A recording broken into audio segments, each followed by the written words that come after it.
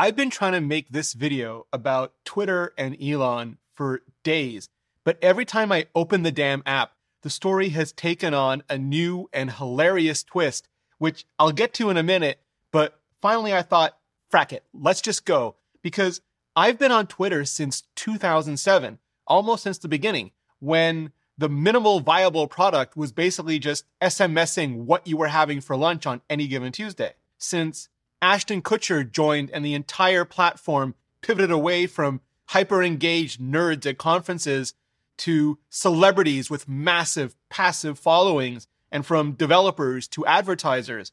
Since Jack came back part-time a bit, and it transmogrified from mostly spirited, good faith niche discussions to often toxic, bad faith trolling, harassment, clout chasing. And through all of those DNA digi-evolutions, I've gotten significant, life-changing value from Twitter. I got verified as a journalist, managed to build a following, made connections, and was able to bring an audience with me when I went indie back in 2020.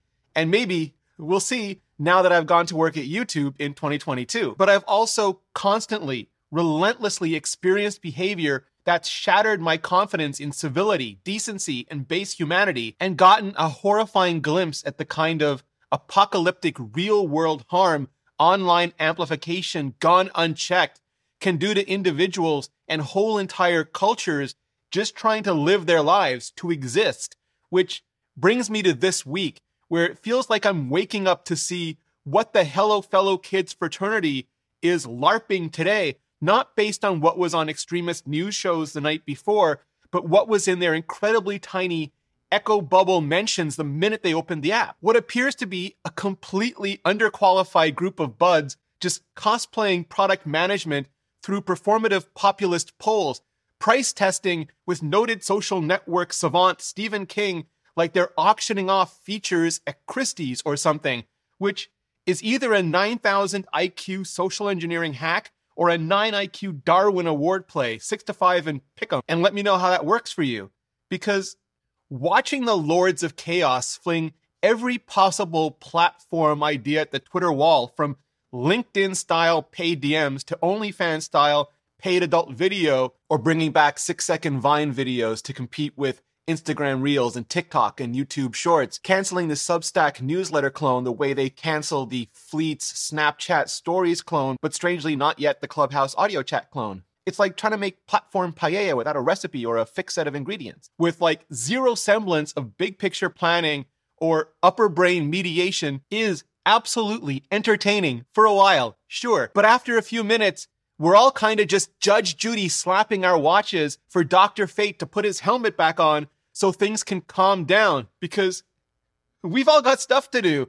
I mean, there's a reason the Kardashians, the ones that still have a show, don't get more than an hour runtime at a time. Now, I do agree with Elon that Twitter is incredibly important, not as some XApp WeChat super service, unless part of the plan is to terraform the US into China, or even Global Town Square, because it's only ever really been a very self-selected, incredibly narrow slice of the globe or town, like the pub, but strangely never not ever ladies' night, a minority screaming so loudly we constantly mistake ourselves for a majority and stupefyingly somehow get covered as such by the completely opted-in media. But because it really is the only deliberately primarily text-based social network, lightweight, semi-public messaging service. Not one that's too big or robust to fail a whale, though. From CompuServe to AOL to Friendster to MySpace to Dig to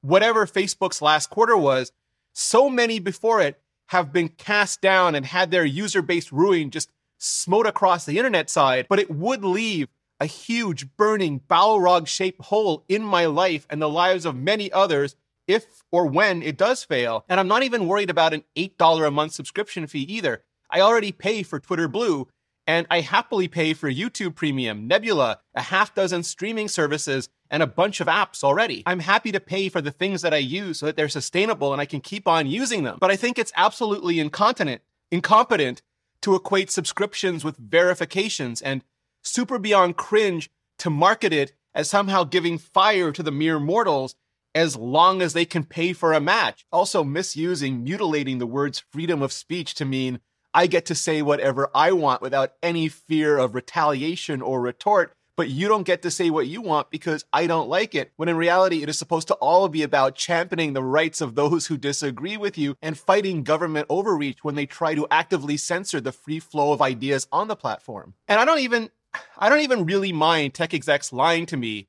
I'm so used to it by now, especially when we all kind of wink, wink, nudge, nudge know that they're lying. But when they think we're too dumb to know they're lying, and lying so contemptuously badly, that's just insulting. And a lot of this comes down to us because we empower it, we enable it, we become fans and stans of celebrities and billionaires and companies, and we give them unquestioned loyalty when in fact what we should be demanding is their loyalty, their service to us, not the other way around, never the other way around. But I think it does legit make a ton of business sense for Twitter to diversify their revenue streams so they aren't reliant entirely on ads, and to gate based on more power user features, like, for me in Twitter Blue, editing. Sure, half ads are all shades of weird, but I'm guessing the type of highly engaged user who'd pay for Twitter are the exact ones advertisers most want to reach and are willing to pay even more for. So the bro squad don't think they can make it fully no ads,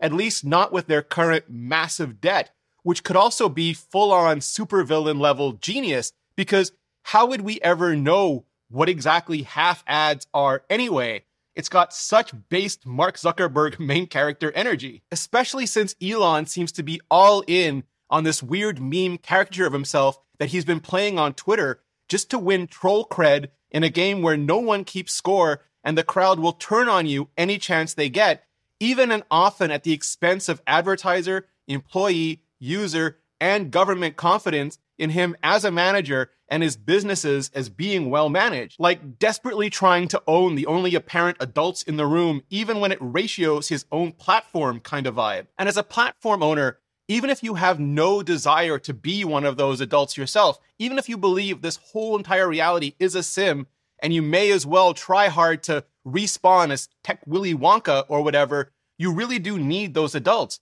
They're the ones who are very carefully, constantly working their asses off to maintain the impossible balance required of massive scale user-generated content platforms. They're the ones who have to keep weighing the ever-changing wants and needs of creator confidence, viewer comfort, brand safety, and regulatory pressure.